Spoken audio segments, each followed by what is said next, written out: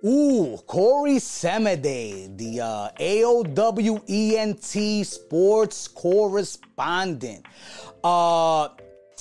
First of all, everyone, when I started the podcast and I was giving away, not giving away, but I was telling people my idea, they were like, yo, why don't you just do a sports podcast, bro? That's what you're passionate about. That's what you know the most about. That's what you did at Blue, you know what I'm saying, more often than not. And I was like, nah, I'm not doing that. I'm keeping it diverse. I don't want to have a podcast just about one topic. It was not true to me, man. I'm interested in a lot of other things, just not sports. It just so happens that when I was a kid, I was addicted to sports. I played sports all the time, and I really became knowledgeable in a lot of the sports that are out there, a lot of the professional sports that are out there. But I also had other interests.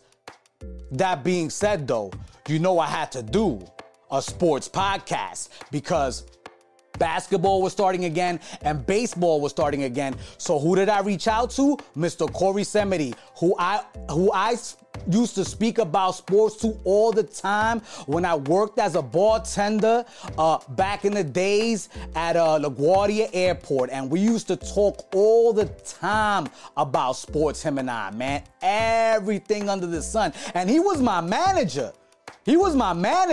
So, he wasn't really supposed to be spending so much time talking to me, I don't think. But we did get away with a lot of it, and it was a shitload of fun. And I'm like, yo, bro, you got to come on the podcast. I got the podcast now. Let's talk about sports. And, bro, he did his thing, man. He's super knowledgeable. We were just kicking back. He was drinking his brewski. We were talking about predictions, the new playoff formats, the bubble in the NBA, who he thought was going to win the NBA championship. Yo, and he hit it spot on. The dude is a Swami. You know what I'm saying? He's on that Chris Berman level. My brother freaking picked the Lakers. I mean, that's not the hardest team to pick, but you still got to pick them. I didn't think the Lakers were going to win it all. I'm going to be completely honest with you. I thought it was going to be a sleeper team going all the way, or maybe the Clippers, but they took it.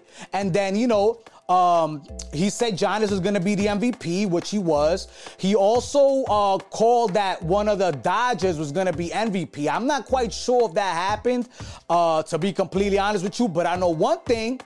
I think he did pick the Dodgers to make it to the World Series. I'm pretty sure of that. And they made it to the World Series. And not only did they make it to the World Series, they won their first championship since I think it was 1988 or something like that. Crazy. So, now I had a blast. And more than likely, I have him on to talk about some more sports for sure. Because, it's only right, baby, to talk about what I love on the low that used to be on the high.